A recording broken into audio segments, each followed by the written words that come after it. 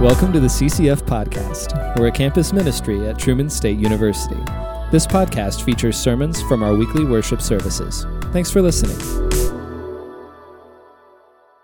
Good morning, everyone. Holy cow. It's our first service back. It's so freaking good to see you. Thank you for coming. You saw all the snow out there and you still made it through? It's so impressive. It's MLKJ Day weekend. It's NFL playoffs. I'm sure some of you are concerned about that. It's holy cow. My daughter, Ellie Grace, she's not in college, right there. Last night at 11:56 p.m.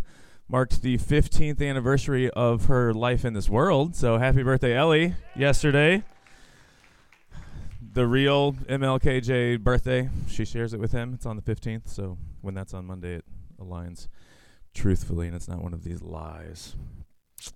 Anyone do anything fun in the snow this weekend? Shoveled. Kevin got a snowblower, you guys. Kevin got a snowblower, and he sent us a video of him doing the CCF driveway, and he's just like drinking lemonade, doing the. Otherwise, Kevin Komar use a lot of back muscle to shovel it all. But iHouse, CCF house, somewhere else, snow blowing. Somebody else raised a hand. Fun stuff. What'd you do there, freshman boy? Just studying economics. Okay. Well, I'm going to say it's safe that aside from Mahomes there and the back row crew over here, no one else went out to Trush's in the country. He has like 9 acres, 10 acres, the pond, some trees in the back, and he has a Jeep, and Trush is a genius. So he tied a rope to the hitch on his Jeep, and he affixed the rope to a sled on the other end. And then he said, "Hey, kids, want to go for a ride?" And Reed and I were like, "Hold on, kids, we're going for a ride." It was freaking awesome. You could go like 35 miles an hour, and it's like skiing, but you're just like sitting on a sled. And when you crash, it doesn't matter. It's just snow. It was freaking awesome. Max and Graham, after everyone else was done, like we were taking turns, people were going through, just the moms got in. Everybody's there except Trush. He's just driving the Jeep right where he wants to be. And when it got to the end, then Max and Graham, the two tiniest ones, went like 12 more times, just them. And every time, like Trush and I was like, "Trush, kill them. Throw them higher. Throw them harder. Hey, run them into a tree or something." Like lovingly into a tree. But because like there was a worn path by the end. It was like a NASCAR track or whatever. But then if you swing them out into the puffy stuff, they go from like sitting there cruising 30 miles an hour on their little slick track to the snow. It looks like a snowblower is just going over the top of them. You can't see the kids. We weren't sure like when they fell off or not. And you can whip them out like you're skiing, like outside the wake. And they're cruising out there. And Max and Graham are so tiny. You just see their bodies and just limbs flying everywhere. They have ski goggles on and hats. Max lost his Jordan hat in the snow somewhere. And they're just covered. And they're like, "Do it again, faster." It was freaking awesome. It was so awesome. Oh, my goodness. Okay, one time, Reed and I we took a ride together. We took a couple. One time we were out there, and Trush didn't slow down at the end like where he usually slows down. So we hit some like fat new snow, still going very fast at the end of a long ride when you're like already covered in snow. And we're just like lean back like, "Give it to us, go faster!" And I had to bail intentionally before we stopped because my mouth was wide open. I just couldn't stop screaming. But the snow was just going straight into my mouth, hitting my saliva, turning into ice. It was totally packed. I couldn't breathe for like 10 seconds. I was like, and I was like, much longer is it? So I had to like bail and spit it out. You guys come on, have some fun. Come on. My goodness. I really am glad that you came here. You got here through that snow, not as fun as I did, but thank you. It's really good to see you. Those were all introductory stories, and now the sermon begins in earnest with this story. It's a Corey story. My best friend in the world is Corey Matthew Crandall. He lives down in Blue Springs. Really, it's Reed now, but I've always called Corey my best friend, so we'll stick with that. We grew up together. We played like flag football when we were tiny. Knew each other all through, went to junior high and high school together.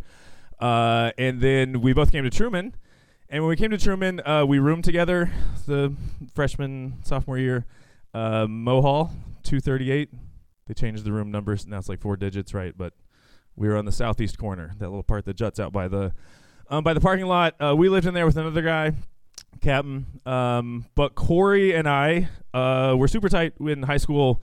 We spent like all day, every day together. We had all the same classes. He came over in the mornings at like 5:30 a.m. to eat breakfast with my family, and then we drove to this calculus physics thing before school at UMKC, and then we went to school, had all the same classes, we played all the same sports, had practice and weight training, and then he would come over to my house and we would study, and then at like 11 he would be like, well, see you in a couple hours, and he'd go home, and we did like every day our senior year. We spent like almost literally every waking second together, and I love this man. Corey is incredible. Corey at this point is like, he's archetypal in my mind. Like I see people do things or say things or like are a certain way, and I'm like, oh my goodness, that's like Corey-ish. That's the Corey factor coming out in people. He's kind of dorky. Like he tucks his shirt in and is just always like very straight-laced, very like hardworking, disciplined. Just always wants to be super clear about everything and is willing to like talk about and ask anything and hear anything, whatever. So this is Corey. We spend all our time together, including going to FCA at school. I was like an officer with that. And Corey wasn't a Christian. He grew up in a house in Buckner, Missouri, right there by Fort Osage. Anybody from Fort Osage? That's right. That's just us and Tab, my wife back there. So he grew up in Buckner with great parents, great family. They weren't Christians. They didn't go to church. They just wasn't in like the background of their family. And so Corey's like great guy, moral guy, upstanding, ethical guy, like wanting to figure out, understand what's going on kind of guy, but also a 16-year-old boy guy. And so Corey spending a ton of time with my family, who are like very energetic Christians. Like every morning at breakfast, we read a devotional thing. Keys for Kids. Anybody? Okay. Read a devotional. We'd have like prayer after dinner at night. And my mom in particular is just always looking for any possible moment to just interject Jesus into anything that's happening. And my family is incredible and awesome. But Corey, like spending a lot of time with our family and coming with me to FCA. And he would just, like, he loved to just grill me, ask me anything. He's like, well, so I was reading in the Bible last night, and what about this? Like, what in the world does this mean? And I'm 17 years old. I was pretty smart, but I used to be smart.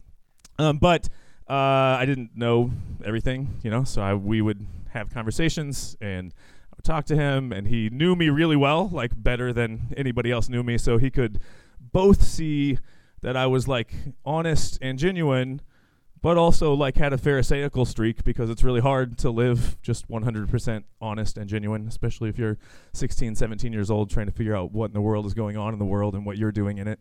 And so we just had this kind of relationship where we both see each other, know each other.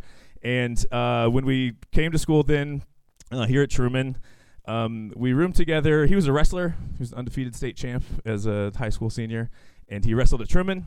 He tried to talk me into it. I was like, dude, I'm not.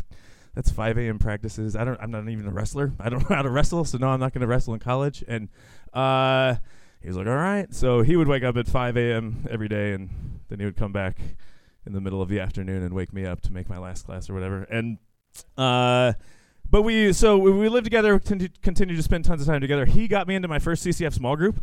He was like, dude, I heard about this thing. And we like went to the CCF welcome barbecue or something. And he's like, come on, let's figure out which small group to sign up for. And I was like, okay. And so Corey's not a Christian, but he's like, we got into a small group Bible study at CCF. We went every week, studied the Bible. He continued his same like rigorous, honest, searching kind of track in the middle of being a busy collegiate athlete and student and all of that. But we went through, I think it was the end of freshman year, I guess. So we'd spent like almost a whole year here together. And we would do stupid, like we boxed in the Sunken Garden. We shared a birthday. We have the same birthday, March 23rd. So we would like box in the Sunken Garden on our birthday, and we would spend like late nights doing whatever things together. And then at some point he talked me into, he's like, dude, I got to like do extra workouts because all I have right now is practice all day for wrestling and weight training and cutting weight and whatever. So he talked me into like waking up at 5:30 in the morning and going into the Mo Hall. It's like 5 floors, right? 4 or 5 floors. So we went to the stairwell, and one guy would get on the other guy's back, and you would run up the stairs and then run back down the stairs, and then you would flip, and the other guy would get on the other guy's back. I'm a lot bigger than him, so it was worse for him. And we would do that like just as an extra workout because he needed that, because he's like that laser focused. He's an undefeated state champ, so that comes at a cost. And there's one morning. It's the end of our freshman year, and we've been doing this thing for a while along with whatever other workout stuff. And it's 6 in the morning, and I'm groggy, and we're doing it. But something like the Holy Spirit works through my haze. And prompts me, like while we're sitting just huffing and puffing when we're down at the bottom of the stairwell there in Mo Hall, prompts me to just tell him, like, Corey, dude, I love you so much. Like, you're my best friend in the world. You are incredible. I feel so lucky to have had these years with you. It was like a moment of Noah in me coming out. It hasn't happened one time since then. But I was like, I love you so much, and I know so much about you, and you know so much about me, and dude, I respect your dedication, your commitment, your like hunger to know and to do and to be serious. I was like, I just hope that you're in all of that, you're not like missing a bigger picture, and you're not down here just spinning your wheels, working so hard with this without like a larger context. I hope you're not missing the bigger picture. And I don't quite remember exactly what happened next. He swears, and he would probably know. He says that he said, "Oh yeah, what's that?" And I, a burgeoning theologian, a master wordsmith, in all of my 603 huffing and puffing eloquence, say, God. Can you believe it? Would you guys have thought of that?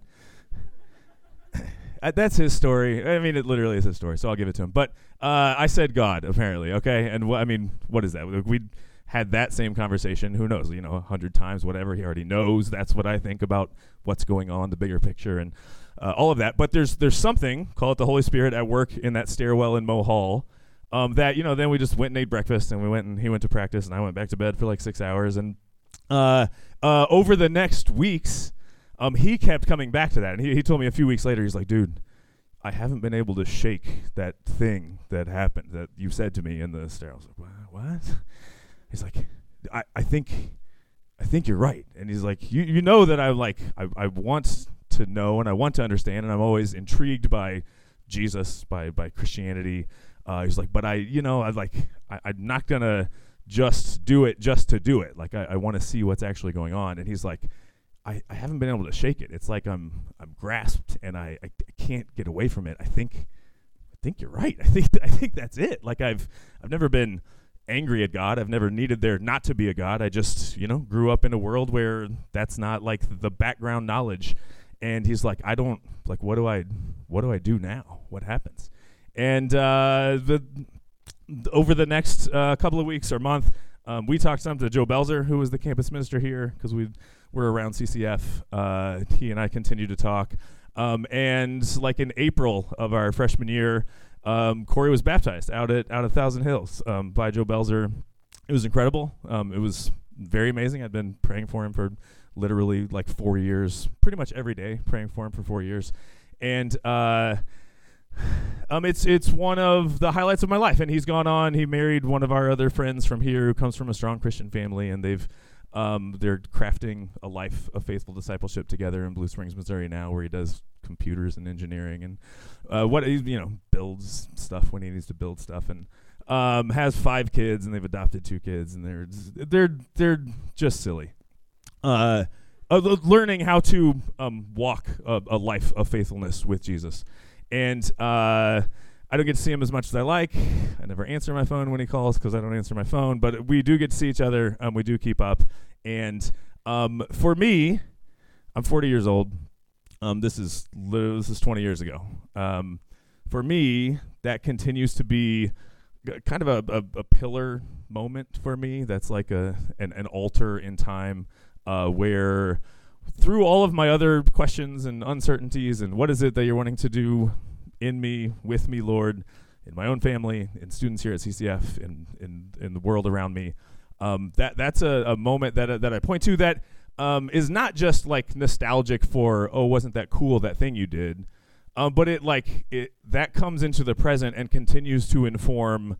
Oh man, like there are Corys all over Truman's campus. Like there are kids who come from families who they're not Christians. They didn't go to church, but they're not angry at God. They're not committed to, they're not militant atheists.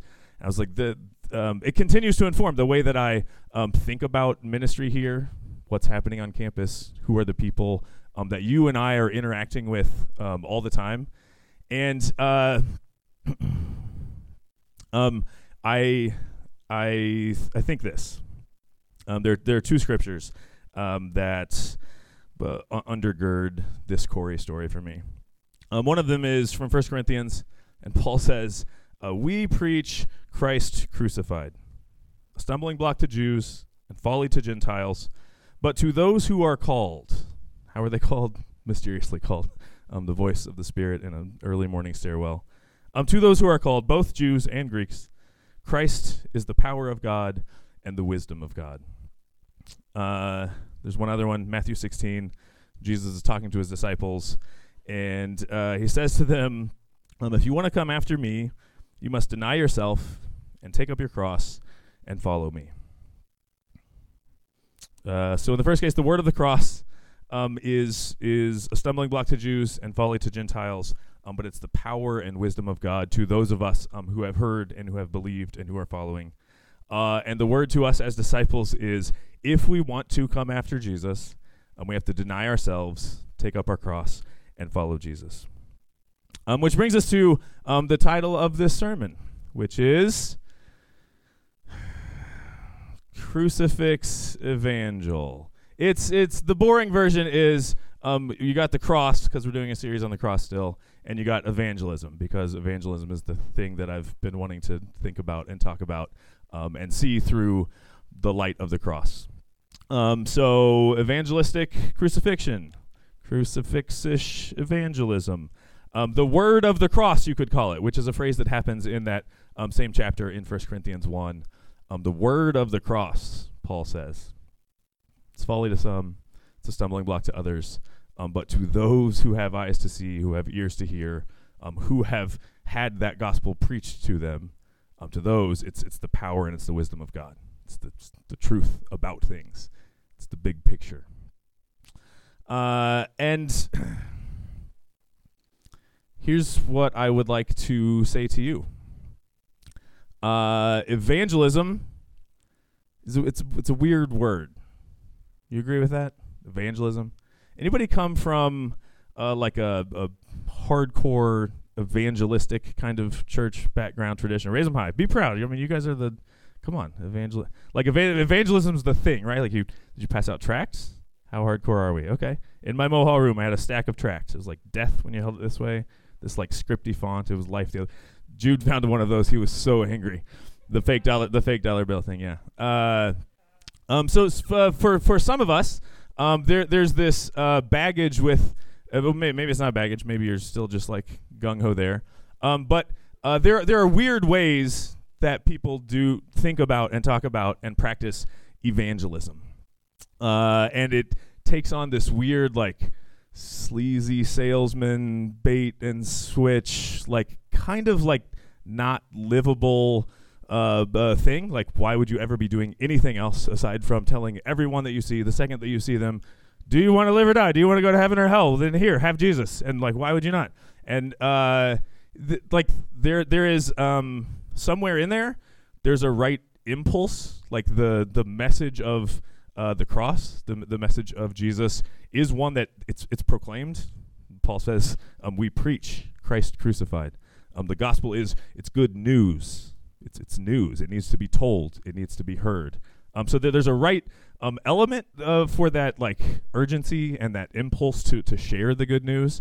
But for many of us, I suspect we're more familiar with the weird, warped ways that has taken shape. Those kinds of strongly evangelistic, kind of reductionistic approaches to what evangelism is.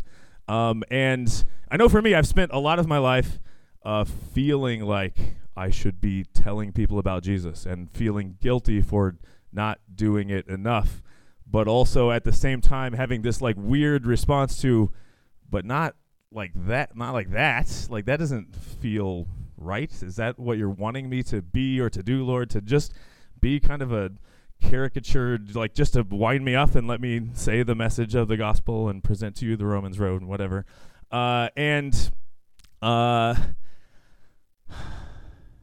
For others of us, there was only a few hands in here. For others of us, I suspect that maybe our problem is not that we're too zealous.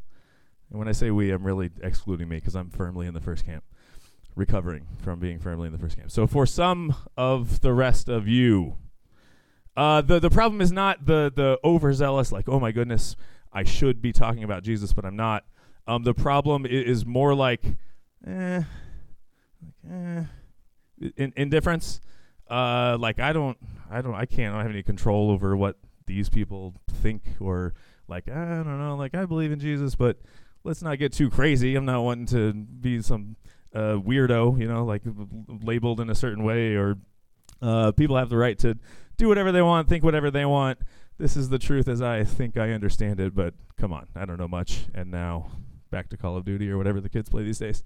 So some of us, we need to hear that there is something good and right about that urgent, that felt need to talk about Jesus, to point to the cross.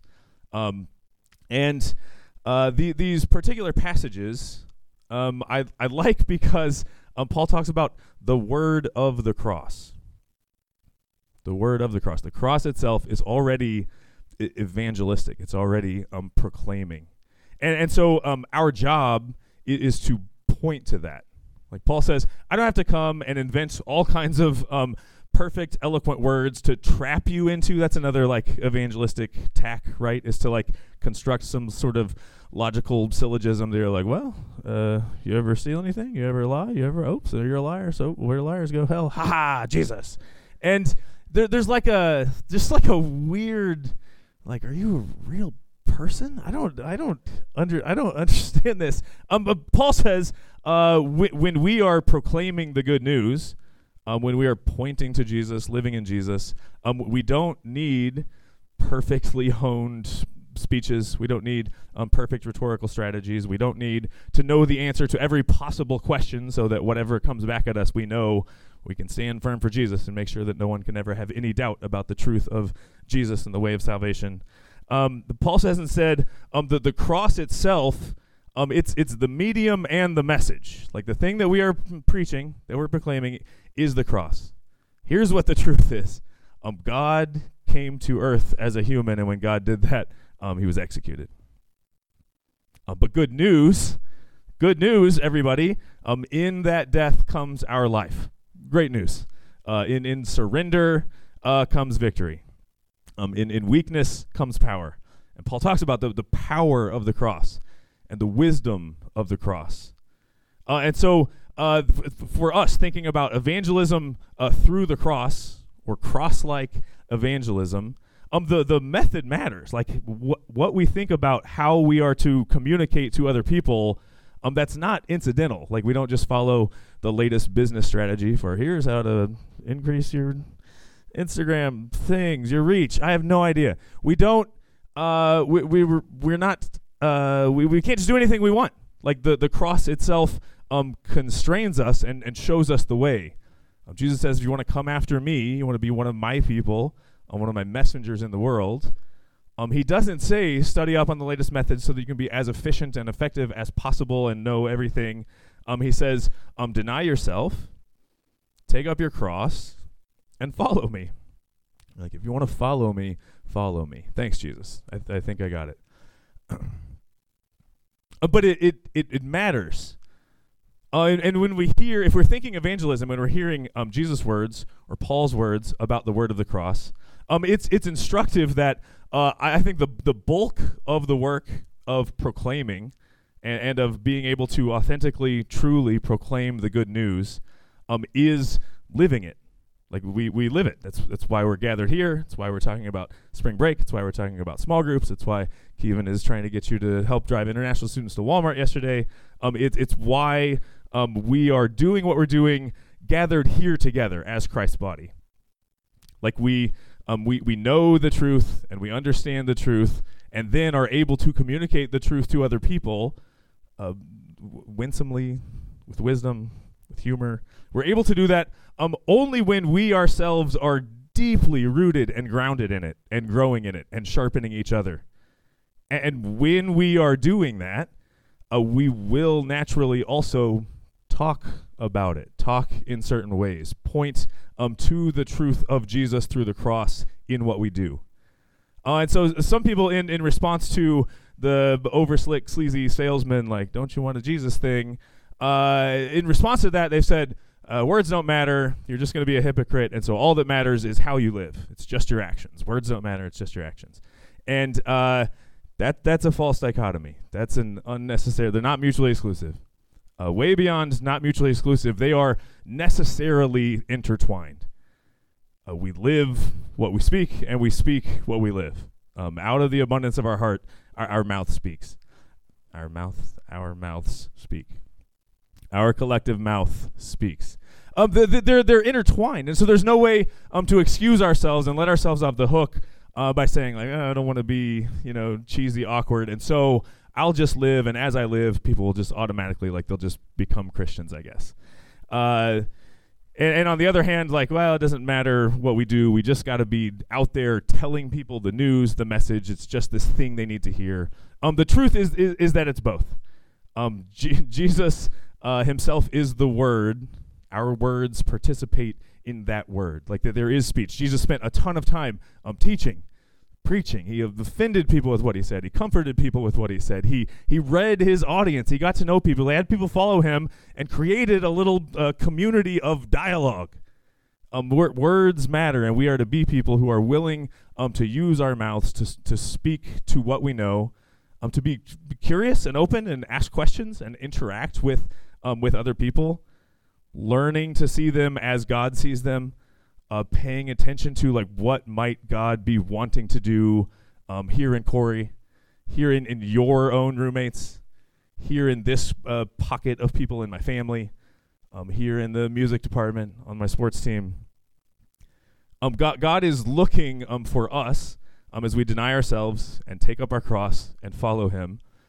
He's looking for us to pay attention and to be willing to live into that gospel and to speak it also.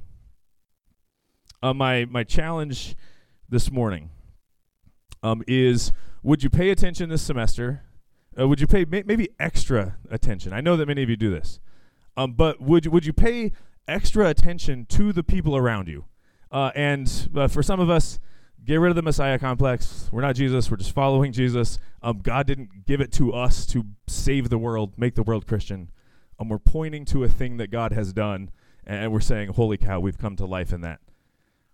But would you pay attention to the people around you and ask God, pray for the people in your life?